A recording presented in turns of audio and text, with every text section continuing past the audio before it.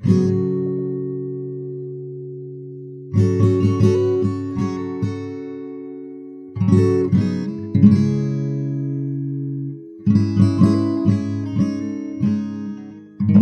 non-lethal weapons market, also often called the less lethal weapons market, and that's the term I'll be using in this episode for reasons I'll get into in a few minutes, is expected to be an $8.37 billion industry in 2020, up from about $5.65 billion in 2015.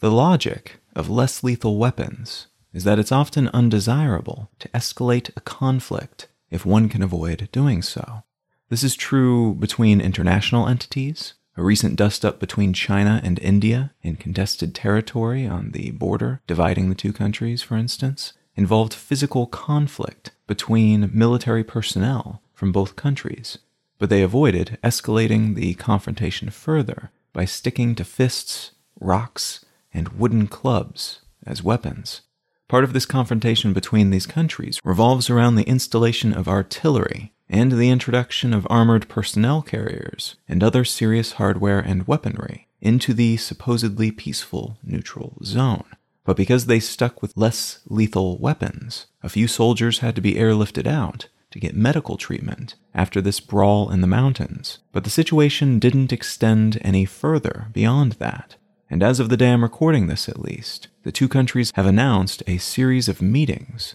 during which they intend to defuse the situation before it can become something more serious. Now, having to be airlifted out of the Himalayas because you were seriously injured during a rock and club fight with soldiers from the neighboring military power is not nothing. You can cause a lot of damage with professional military combat training alone, and even simple bludgeoning weapons can increase that dangerousness many-fold. But the scale, potency, and casualness with which you can seriously injure and kill increases dramatically when guns and explosives are used. It still takes a decent amount of effort and personal risk to attack another combat-trained soldier with a rock, whereas using a gun would be as easy as pulling a trigger from a safe distance. There's also a psychological distinction between the two types of weaponry. One of them is fairly visceral and hands-on, while the other is not as psychologically removed as, say, piloting a drone from halfway around the world, but it has been shown to be more possible for more people to separate themselves from the consequences of their actions when using a ranged weapon, like a gun, compared to up-close and personal weapons of any kind. We don't have enough data to say for sure why this should be the case, but we do have a decent amount of data about the use of such weaponry by police forces, especially those in the United States, but some from departments around the world as well. And the data indicate that, basically, these weapons overall are fairly effective at preventing emotionally and physically charged encounters between police officers and those they're trying to apprehend from becoming more violent and deadly. Tasers, which are a brand of handheld electrical weapon shaped like a gun and which hit their target with 2 darts before electrocuting them in a way that causes, quote, neuromuscular incapacitation, end quote, which means their muscles lock up and they experience a great deal of pain. Tasers have not been shown to be particularly effective at keeping cops from reaching for their guns in tense moments. Most other types of less lethal weaponry, though, have been shown to be generally effective at this, which is arguably good because once a gun is drawn, there's a far higher likelihood that someone will be permanently injured or killed, and that includes the police officer, because that gun will then be in play, will be potentially grabbed or misfired, and they could accidentally hit one of their fellow officers, but it could also hit the person they're chasing or fighting, or could cause the person to respond to that escalation with their own escalation, pulling their own weapon, leading someone else nearby, an ally of theirs, to pull a gun, and so on. Research has indicated that the use of a firearm by anyone involved in such a conflict increases the chance of mortality to someone involved to around 50%. The most effective, less lethal weapons used by cops during their day-to-day jobs seem to be handheld, non-projectile, blunt force weapons, like clubs and shields. Overall injuries to both civilians and police drop by somewhere between 25 to 62% when some type of less lethal weapon, with the exception of tasers, is used, though this varies greatly depending on the department and depending on the weapon employed. A study conducted by the U.S. Department of Justice also found that in a normal physical confrontation between police officers and a suspect who is attacking them or fighting back against them, the injury rate for the civilian ranges from 17 to 64%, while the injury rate for the officer is somewhere between 10 and 20%. And injuries in this case are generally scrapes and bruises, but can also include broken bones, nerve damage, and other very substantial, serious issues of that kind. Part of the argument in favor of using less lethal weapons is that those numbers often decrease when things like pepper spray or stun guns are introduced as an alternative to pulling one's gun. The trouble with some of these numbers, it turns out though, is that, first, although overall injuries to both officers and those they are apprehending go down, the severity of injuries go up, as does the potential for death for those on the receiving end of those high-yield jolts of electricity meant to cause a temporary loss of bodily control, but at times which also causes heart attack or stroke, and those chemicals meant to disorient and cause discomfort, but which at times instead cause severe respiratory responses that lead to permanent damage or death. There's reason to believe that these tools, when used perfectly and rarely by police officers who are consciously trying to avoid harming the people with whom they are coming into conflict for whatever reason, actually accomplish what they're meant to accomplish in terms of reducing the use of guns and the overall amount of physical harm caused to both perps and cops. But the real world is seldom perfect, and police officers, no matter how well trained, can misuse and overuse tools so that the outcomes are different from what the research implies. What's more, most of the research conducted on these tools describe their use in everyday scenarios, catching and taking in criminals or potential criminals who are resisting arrest. These numbers change dramatically in other situations, including their use during public demonstrations, like protests and riots. No matter how useful such weapons seem to be in some other situations, in terms of preventing violence and de-escalating conflict, the opposite is often true during large-scale standoffs, especially when the people on the receiving end of those blows, those chemical agents and those electrical currents, are peaceful, not attacking, not fighting back, and thus arguably, quite rightfully, feeling victimized when the police assault them, even with less likely to be lethal weapons. If you're not attacking anyone and are in fact obviously non-violent, not intending to cause any harm, and someone attacks you with a rock, that's still pretty messed up. It's uncalled for, and it's likely to cause escalation, even though instead of a rock they could have used a gun. These less lethal weapons, in other words, are only de-escalatory in situations in which a firefight is a real possibility, and those weapons are a step down from the alternative. In situations where there is no violence, the use of less lethal weapons is an example of the person with those weapons bringing the violence. In such cases, weaponry meant to prevent injury and death instead tend to cause it, and not just in one-off situations, but overall and across time, as police forces using these weapons perhaps accidentally come to instigate and propagate the very cycle of distrust and violence that they, ostensibly at least, were hoping to prevent. Today, I'd like to talk about police violence, the blue wall, and the utility and difficulty of empathy in seemingly intractable, violent situations.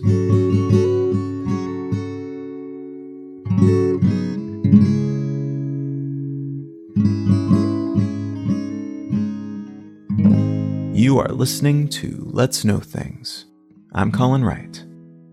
I have never been tased. I've never been shot with a real deal bullet or with a beanbag round or a rubber bullet or a pepper ball round. I've never breathed in tear gas or pepper spray. I've never been beaten by a police baton. and I've never been attacked by a police dog or struck by a riot shield or casually physically abused by a police officer who had no reason to believe that I was intending violence. I've also never been the target of racial bias. And I say this because, like being waterboarded or experiencing some other kind of violence or abuse, it's a very different thing to speak about these sorts of issues, theoretically, compared to talking about them as a tangible reality that you have felt, that you have suffered, that you fear you might experience again in the future.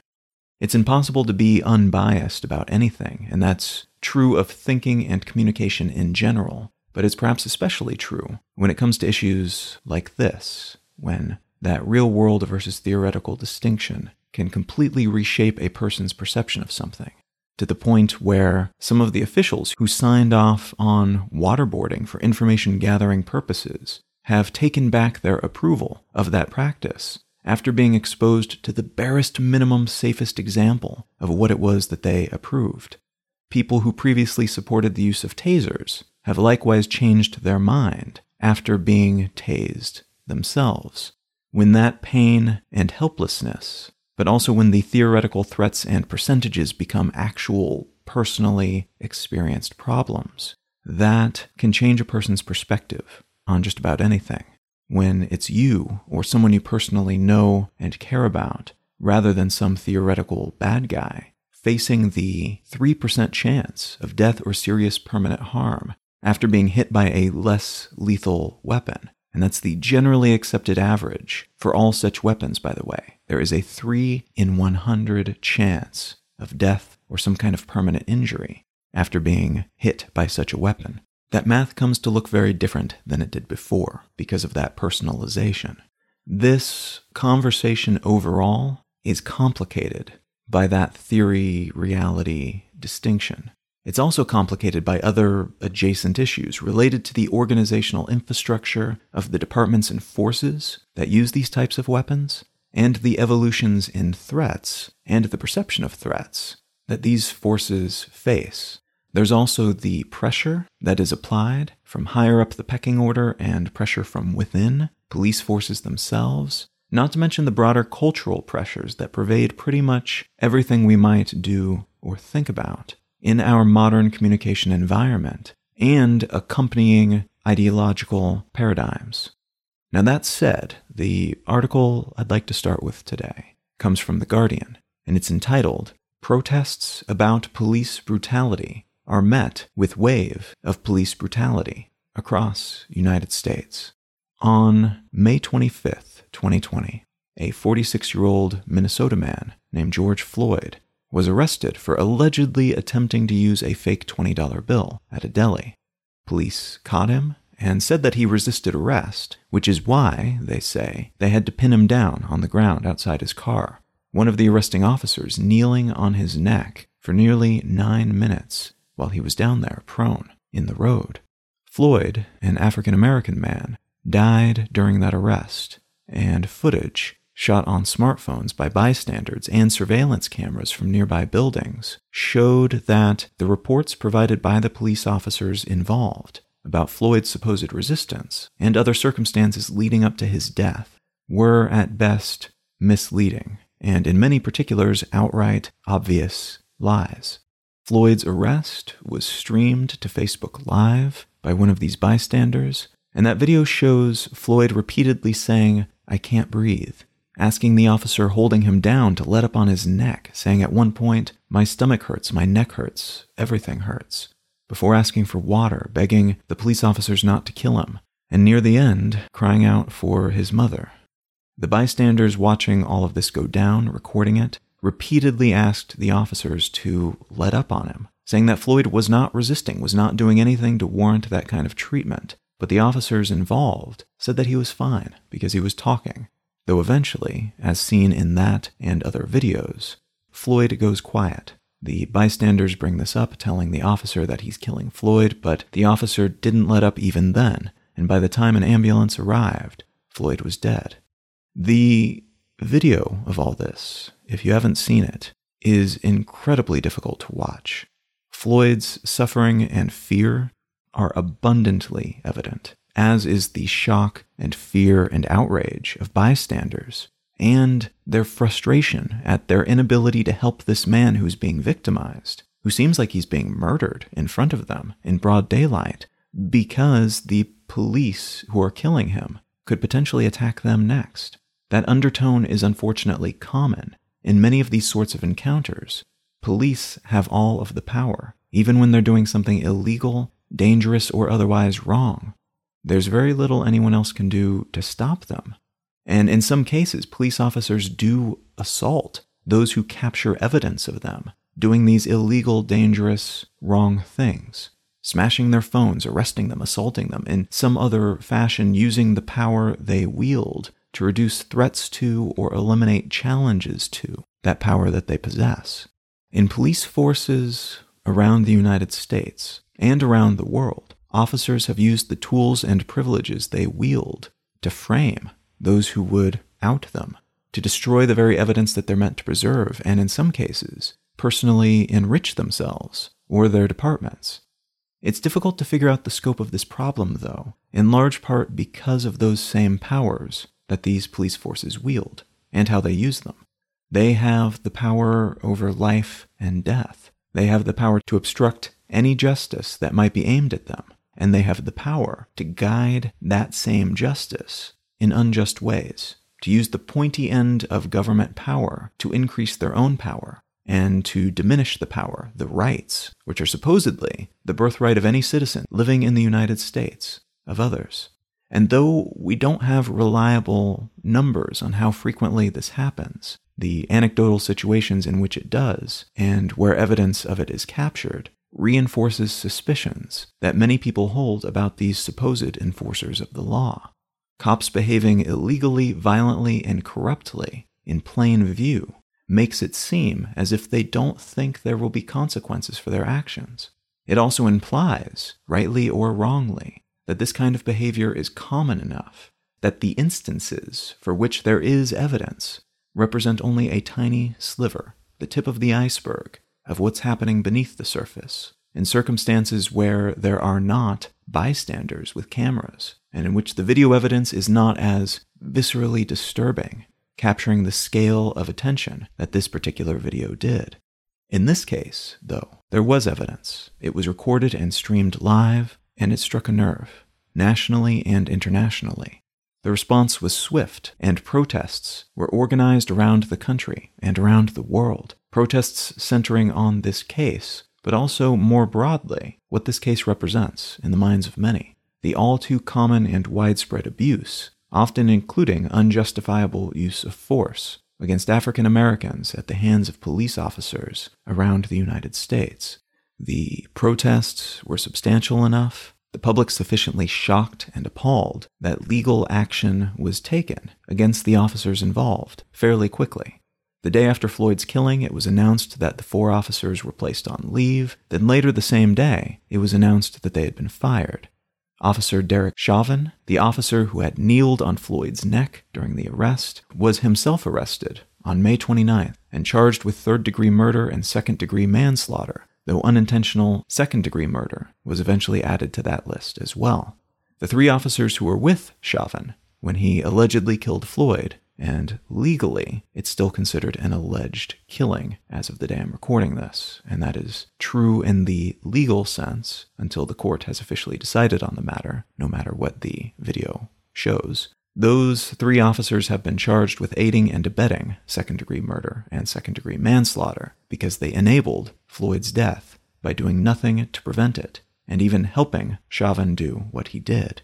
A conviction for Chauvin could result in decades in prison for him and for the other 3 officers, potentially. It's very possible, though, that Chauvin will either not be charged or will get a relative slap on the wrist because of how these things tend to play out, due to advantages that police officers and some other government officials receive when it comes to facing the United States legal and justice system.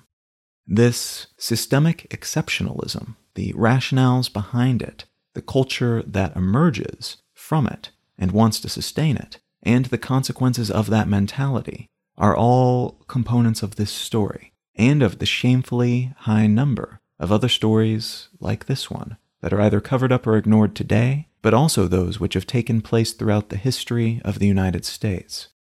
The first of several components of that cultural and infrastructural foundation that I want to address here is a legal concept called qualified immunity. Qualified immunity operates a bit like tenure for government officials, and this is true in slightly different ways depending on whether we're talking about federal law or local state law. The specifics are different case by case, as is the scope of its application and who it applies to. But regardless of the scale, the thinking behind qualified immunity is that if police officers and other government officials are beholden to the law in the same way as everyone else, there's a good chance that criminals will figure out how to essentially blackmail or neutralize these individuals by threatening to keep them under near constant threat of legal action. If you're a crime lord who wants to get the whammy on a local cop who's looking into your illegal dealings, you can figure out how to frame that cop, or honeypot them into doing something that looks, or actually is, illegal, and then either press charges to get them off the force and off your case, or make it known that you could if you wanted to, which could then disincentivize those officers from looking into you because they want to keep their job. Key to understanding why this would be effective is recognizing that here in the United States, everyone is suing everyone pretty much all the time. A huge swath of our legal and justice system is predicated on incentives that themselves are predicated on the fact that misbehavior of any kind can result in a lawsuit, which could in turn result in civil charges and/or being financially ruined. Within that context, it makes a sort of sense that you would want to provide some kind of shielding to those who are facing off against legit criminals, in the same way that you might want to provide them with additional weaponry and physical protection if they're going to be facing off against people who have big guns and the skills to use them. By that same logic, it would be ineffective and perhaps even reckless to send law enforcement into work with pistols when the criminals they face are kitted out with assault rifles. So with time, police departments have been granted bigger guns, heavier armor and shields, all kinds of exotic weaponry and tactical gear to try to help rebalance things in their favor. Similarly, legal protections that insulate them from the threat of potential legal assaults by those criminals were initially implemented at a low level and then over time upgraded and scaled based on perceived legal threats from criminals who might try to hobble individual officers or departments, asymmetrically gaining advantage in that larger conflict through the courts, using the non-physical weaponry available to those who can afford decent lawyers in the United States. This type of legal insulation has increased in scale and effectiveness over time, due in part to the also ever-increasing power wielded by police unions. A labor union, generally called a trade union outside the U.S., is an organization of people working in a particular trade that works on behalf of those people and their trade. One of the main benefits of a union for folks who join them is that it can provide them with a counterbalance to the power often wielded by employers. The ability to fire people who ask for better work conditions, for instance, is incredibly common throughout the history of labor around the world, and unions counter that capability by leveling the threat of collective action against abusive employers. All of the employees in the union could walk off the job, leaving that employer without income, and depending on the scale of the union, maybe even without the ability to hire replacement workers, at least for a while. Unions also often act on behalf of their members and people working in their trade in general, politically, by lobbying on behalf of their constituents, presenting their case to politicians and other decision-makers to try, over time, to adjust society more broadly so that it favors those tradespeople, rather than favoring, for instance, their employers. Police unions are essentially the same as any other union, with a few key differentiators. Union membership, for a variety of reasons, is down across most industries in the U.S., but it's been increasing within law enforcement, which means more dues are paid and thus more monetary resources are available. But also, more human resources, more people who are part of these efforts to rebalance the system in their favor. Again, like any union tries to do, because those on the other side of all negotiations will try to do the same for themselves. Police unions also have political advantages, though, in that politicians who can claim that local cops are on their side gain both an often huge block of reliable votes from officers and their families, but there's also a potentially big disadvantage for politicians who do not have the support of local law enforcement. There's an implicit lack of cohesion in a government that doesn't have the officers on the ground aligned with the decision makers up top. And though this doesn't generally mean that police officers will intentionally try to hamstring an administration that doesn't kowtow to their desires, at times there are small things they can do while still also performing their jobs that hurt the political fortunes of non-aligned politicians, including just saying publicly that so-and-so politician is soft on crime, which means just about every politician from just about every political stripe will do what they can to make the police force happy, which includes slow, steady increases in their power, privileges, influence, and yes, their defense and weaponry, both of the physical and legal variety. I want to emphasize one more time here, before moving on, that this is something that all unions do, to some degree. It's just that police unions are especially good at it, and have been way more successful than most other unions over the past handful of decades. This isn't a case of them behaving badly, necessarily, and it isn't them being incongruous with the way other labor organizations act, or would like to act. It's a somewhat predictable outcome, based on their membership levels and the soft power advantages that they enjoy because of the type of work that they do and the role that they perform within society. Far less in line with other union organizations, though, is a cultural aspect of police forces around the United States and around the world to some degree, but especially in the US, often called the Blue Wall. There are honor codes baked into professional and non-professional organizations of all shapes and sizes, and those codes often allow individuals within those groups to enforce types of conduct that are not formally dictated by actual law. Not stealing customers or clients from other members of your trade might be one such norm. And that norm may not be legally enforceable, but it could be that if you're an electrician and you swipe someone else's customer, all the other electricians in the area will know about it and talk about it and never again help you when you need help, never again send new customers your way, and maybe will prevent you from joining local organizations or benefiting from local trade-specific resources.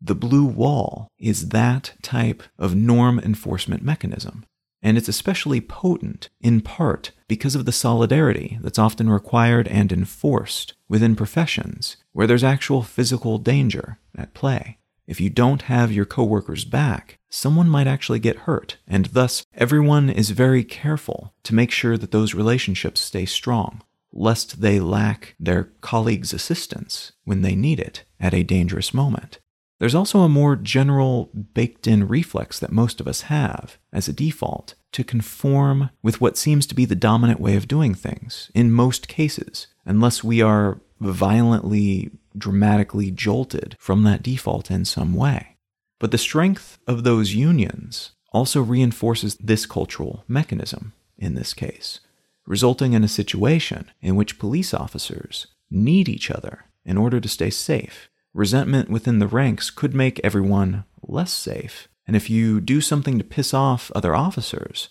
there's a chance that you could be booted from the union, denied support and resources, and maybe even kicked out of the force, losing your job and livelihood because you did something that wasn't technically against the rules, but you defied a cultural norm, you stepped out of line, which makes you a weak point, from their perspective, in the system. And a weak point that can be extricated asymmetrically. A reason can be found for you to be fired or otherwise removed from duty, or you can be just harassed or annoyed until you quit, so that, in their eyes, you are no longer able to put your norm-adhering and norm-enforcing colleagues at risk. So qualified immunity bolsters a police officer's ability to get away with illegal things, and strong police unions reinforce that potential, increasing the power of police and their departments over time, and also upping the potency of qualified immunity. In many districts, for instance, it's common for police to have their records, which show, among other things, all of the complaints against them and misdeeds that they've committed, completely deleted, wiped from their records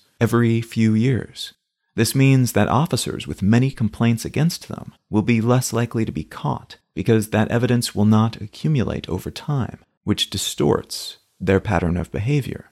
And it also means that the systems that would notice such things and which would punish those who commit crimes and who otherwise behave badly are substantially weakened. And in some cases, when those patterns still catch up with someone, justice is actually relegated to the police unions themselves, and the incentives for such unions line up in favor of them not punishing their officers too harshly. Thus, when police unions have the power to punish police officers, they generally either don't, or they give the officers a relative slap on the wrist, rather than the punishment that anyone else would receive, which, if you think about it, makes membership in these unions even more vital. It's a kind of insurance. If you are part of one, you can get away with a lot more, whereas if you're not, you're maybe subject to the same rules and regulations as anyone else, as any normal human being, which means that you are more likely to suffer actual consequences for your actions. It's a very compelling, self-reinforcing setup, and all of the pieces make a sort of justifiable sense individually, but in aggregate, some very toxic incentives and outcomes can emerge. Further amplifying the consequences of the structural law enforcement circumstances here in the United States is the relatively recent trend of what's often called police militarization. Entities as diverse as the FBI, the ACLU, and the Charles Koch Institute, a federal bureau, a civil liberties organization, and a libertarian nonprofit, respectively, have raised concerns about this trend, conducted and sponsored research into it, and raised warning flags about where it might go next. The fundamental concept of police militarization follows the same logic that I outlined earlier. Special Weapons and Tactics, or SWAT teams, were introduced into the U.S. law enforcement arsenal back in the mid-1970s, meant to be deployed when normal law enforcement tactics and hardware wasn't sufficient to deal with the threat at hand. In most cases, this meant hostage situations, militarized criminal organizations, and the like. Situations in which a normal cop with a pistol and handcuffs wasn't sufficient, and helmets, riot shields, battering rams, smoke grenades, high-powered rifles, helicopter deployments, and grenade launchers were more appropriate for the threat in question. SWAT teams got special training, access to harder core equipment, and were called in during these special circumstances to take care of things. The aforementioned logic of keeping up with enemy escalation, though, led to an expansion in this model, and Section 1033 of the National Defense Authorization Act, an expansion of previous programs, allowed police forces around the United States to acquire some types of military hardware for, quote, bona fide law enforcement purposes that assist in their arrest and apprehension mission, end quote. And that, quote, preference is given to counter-drug and counter-terrorism requests, end quote. This act was signed by then-President Bill Clinton in 1996 and came into effect in 1997, and a lot of the equipment requested and granted through this program are relatively mundane items like sandbags, electrical wiring, flashlights, and even fax machines, things that especially smaller police departments around the country would have trouble affording themselves, but which they were able to get through this program on the military's budget for free, or at a significant discount. They basically just have to pay for the shipping, and once received, for storage and upkeep. Everything else is covered by the U.S. military budget. A few milestones significantly influenced the direction this program took, however. Wars, both declared and undeclared, mostly in the Middle East, especially Iraq and Afghanistan, led to a huge surplus in used and new equipment that was suddenly available in large quantities for these police forces. And there's evidence that some of the manufacturers of this equipment essentially marketed their gear to law enforcement officials, convincing them to request more of these items from the military so that the manufacturers could then sell higher quantities of their Humvees, armored personnel carriers, combat boats, and the like to the U.S. government. The terrorist attacks on September 11th, 2001 also shifted the perception and logic of this program, as police forces around the U.S. went into high alert, in part because everyone was doing so to some degree, and in part because all the messages they were receiving from the government indicated that we were at war on our home turf, and it was likely that the next 9/11 would happen in their own backyards if they weren't careful. During this period, many police forces were encouraged to stock up on military-grade weapons, and found that it was suddenly much easier to justify requisitioning machine guns and grenade launchers and other sorts of weapons, even if they were operating out of a town of a few thousand people in the middle of nowhere. Basically, just say that anything you want will be used to prevent terrorism, and you could get just about anything you wanted through these programs. The dramatic increase in mass shootings in the United States also played a role in this militarization effort, with local cops and even school-based police forces feeling outgunned and powerless when teenagers with store-bought assault rifles and homemade explosives started showing up at their workplaces, gunning down dozens of people before they could pull their comparably underpowered pistols from their holsters and figure out what was going on and how to respond. As a result, even more heavy equipment was requested and distributed, including to 1- and 2-person school-based police forces, out of perhaps justified fear that they would find themselves unable to protect students, teachers, and administrators should one of these increasingly common shootings happen at their school. The aggregate effect of 1033 being passed, and these wars and different sorts of terrorist attacks being successfully conducted, changing in many ways the default psyche of the American public, including law enforcement and law enforcement-adjacent decision-makers, was the internal deployment of a vast arsenal of incredible, powerful weaponry, and police forces having access to and some training with that weaponry, but generally very little opportunity to use it, which does not imply that cops are just sitting around bored, eyeing the grenade launcher in the department arsenal, waiting for the opportunity to blow some stuff up, but there is a substantial body of evidence that says the availability of such weapons increases the likelihood that those in possession of them will be more likely to decide that circumstances warrant their use, even if they would find other ways to accomplish the same ends if they did not have those weapons. In other words, every problem starts to look like a nail when you have access to a hammer, and in this case, the hammer very often is a grenade launcher. One more point worth mentioning here is that the US government's war on drugs underpins a lot of how police forces work today. You could argue that this metaphorical war stems from anti-morphine and anti-heroin efforts back in the 19th century, but it really came into its own in a very large, law enforcement evolving way in the 1970s and 80s, under then-Presidents Richard Nixon and Ronald Reagan, both of whom made the criminalization of various drug-related activities fundamental components of their campaigns and administrations, and those efforts proved popular enough with some demographics that they were expanded further under the administrations of George H.W. Bush and Bill Clinton into the 1990s. There have, arguably, been some positive benefits of anti-drug use and anti-drug distribution efforts of this kind, as huge swaths of that industry are tied to organized crime, slavery, and other violent, horrible things around the world. The overwhelming consensus about the war on drugs, though, is that it's been an incredible and incredibly expensive failure, having targeted the wrong things pretty much throughout its existence, and serving more than anything as an excuse to illegalize behavior that older and more conservative voters find to be distasteful and scary, while also serving as an excuse to target lower economic classes and minorities. The so-called War on Terror is arguably similar in that there are some positive effects of some of the efforts funded and implemented under the auspices of this metaphorical war, but the majority of funding and effort seems to be a militarized version of what in lawmaking is called pork barrel spending. Things that make voters happy, that seem to be good on the surface, but that don't really do anything useful in reality, and are very often mostly just things that allow those in charge to accomplish what they want to accomplish, even if it has nothing to do with the larger program's supposed goals.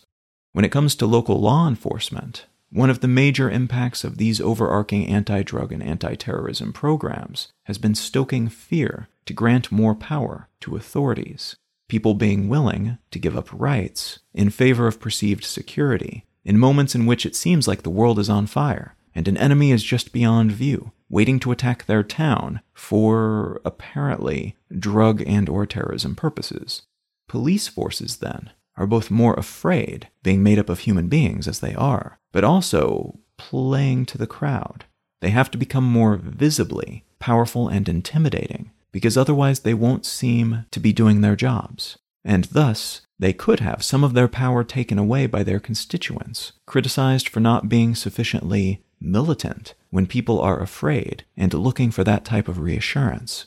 The militarization of police forces, then, is also, at times, an outward in effect, desired because of what it implies rather than what it does, a bit like many of the paces we're put through at airports today, some of which are actually effective, but many of which exist because security theater is considered to be necessary to keep people thinking about those perceived dangers and how they are safe because of military and law enforcement authorities, while also potentially making people feel safer because it seems like something is being done. There are visible changes to the order of things, and as a result, we feel that perhaps we have less to worry about, because look at all the hardware and armor and assault rifles.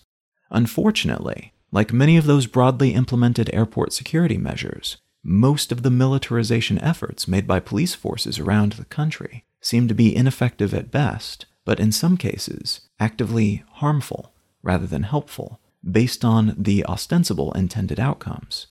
It's been found that the use of paramilitary tactics and equipment by normal law enforcement officers leads to an increase in injuries and death for the people on the receiving end of their efforts, be they actual criminals or peaceful protesters, and in some cases for the police officers themselves as well, while also substantially decreasing public opinion of these police departments for all except the most right-leaning portion of the voting public, which tends to favor somewhat more authoritarian approaches when it comes to policing. And I use that term here neutrally, meaning police that position themselves as authorities to be obeyed, rather than implying that they are being Stalinistic or something along those lines. Part of the theorized reasoning behind these numbers, that this sort of approach and these sorts of weapons put everyone at greater risk, while also reducing the public perception of the police forces that use them, is that a lack of public trust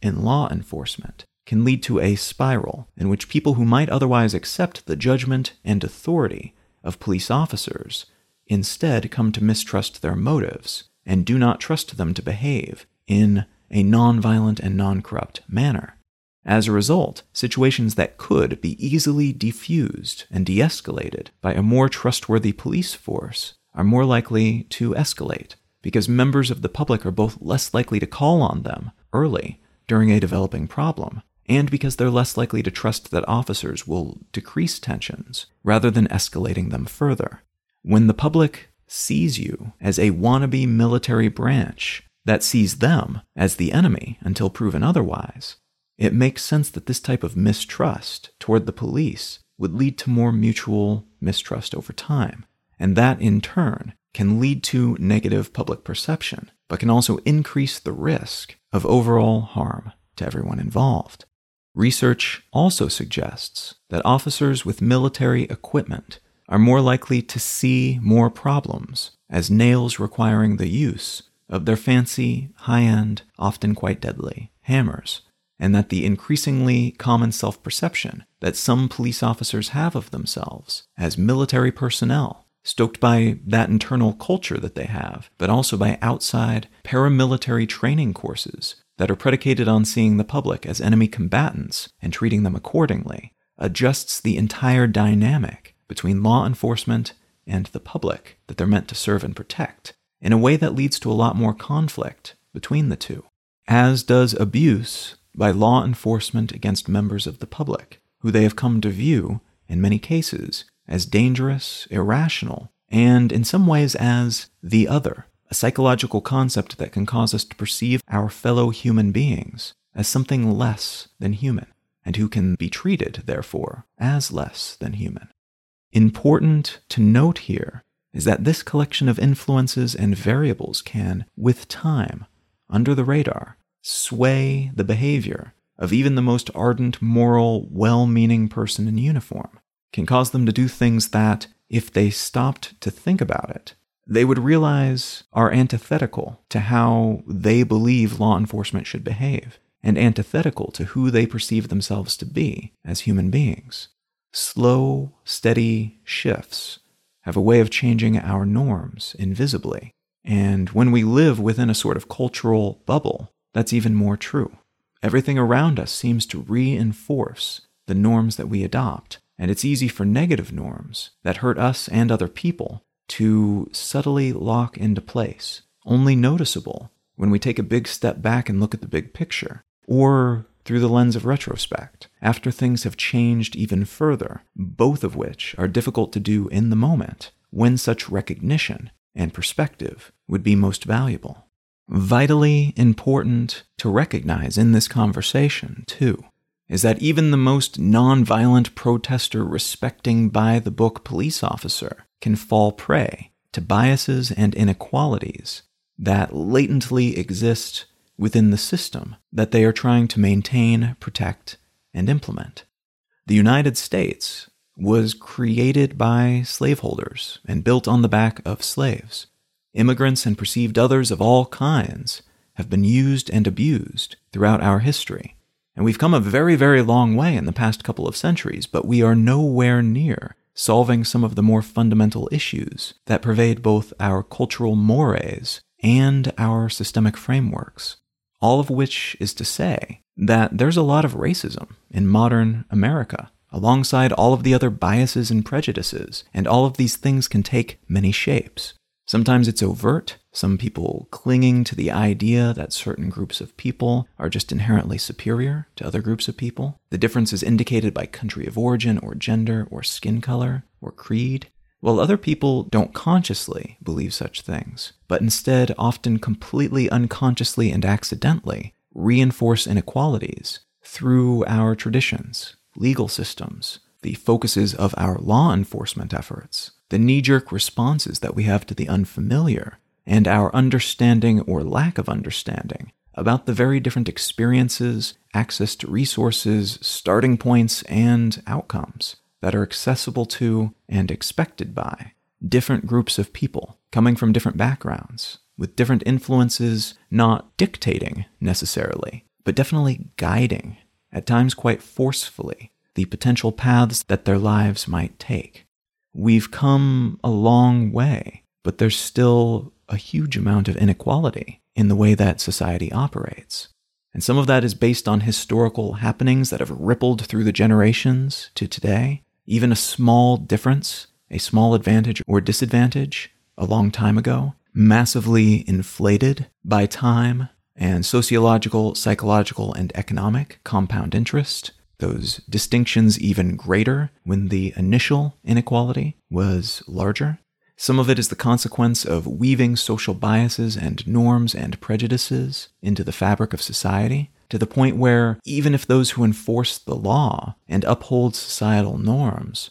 are not themselves overtly racist and would never consciously judge another person by the color of their skin or want them to have different rights than they themselves enjoy, the mere application of those interwoven laws and norms can lead to essentially the same outcome, even if there's no intention to do so on the part of the potentially quite moral person who is enforcing those laws and norms. There was a major riot in Detroit in 1967, sparked by police action against an unlicensed after-hours bar, but then stoked into a conflagration by back-and-forth violence between Detroit cops and black residents. When all was said and done, this violence led to 43 deaths, nearly 1,200 injuries, over 7,200 arrests, and more than 2,000 buildings destroyed. It was the worst riot in the United States since the draft riots during the U.S. Civil War, and it would remain the worst riot in the U.S. until the riots in Los Angeles nearly 30 years later in 1992.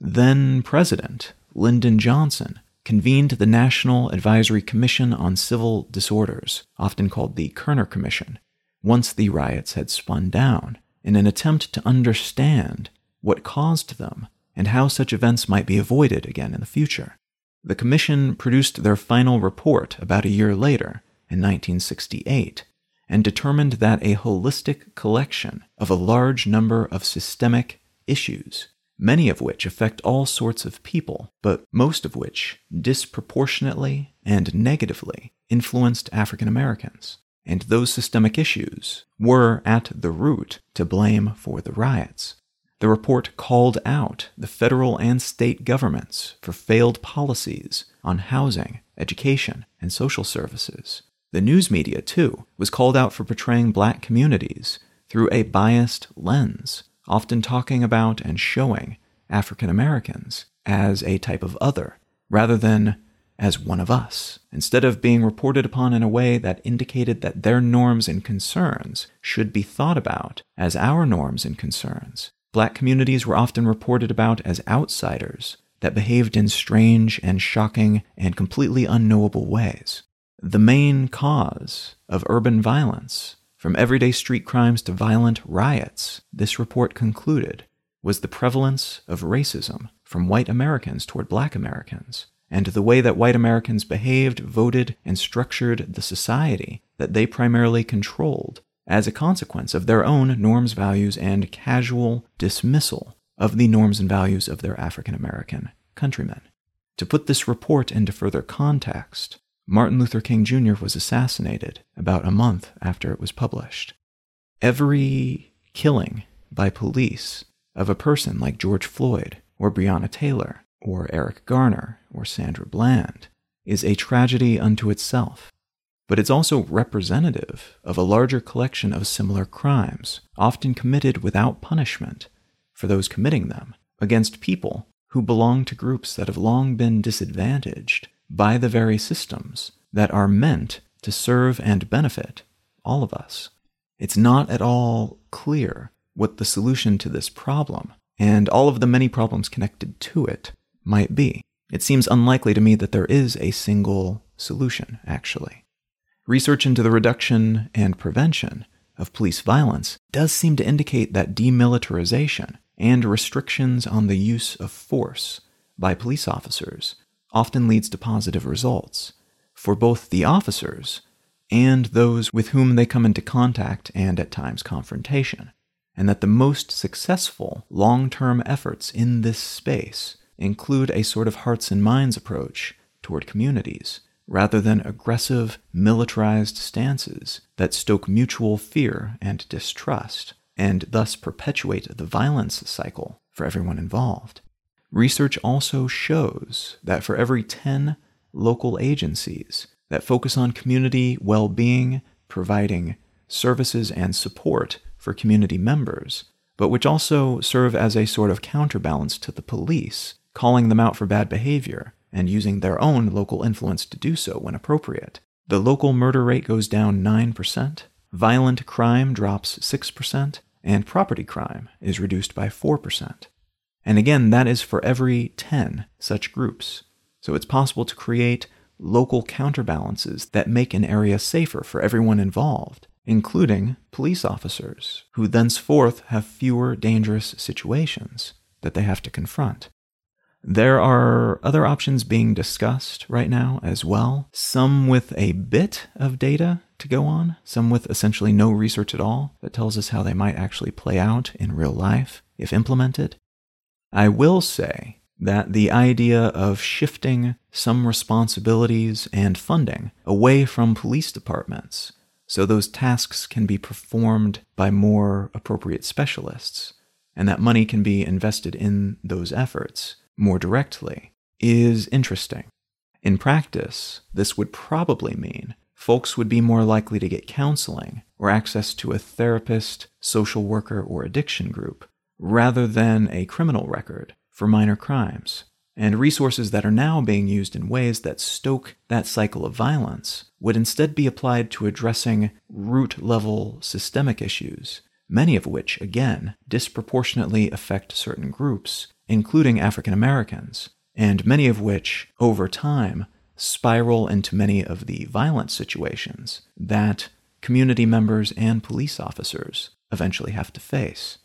Rather than being a punishment for police departments, such efforts would probably free them up to do more of the work that they are rightfully celebrated for, rather than the low-level grunt work that many of them have been forced to take up and spend their time on, to everyone's detriment in recent decades. Again, though, I honestly don't have any sense of what collection of policies, regulations, and changes would work best here. I'm dealing with a lot of theory with all of this, and the lived experiences of the people directly involved could very well point in a wildly different direction from that of any conjecture that I might make.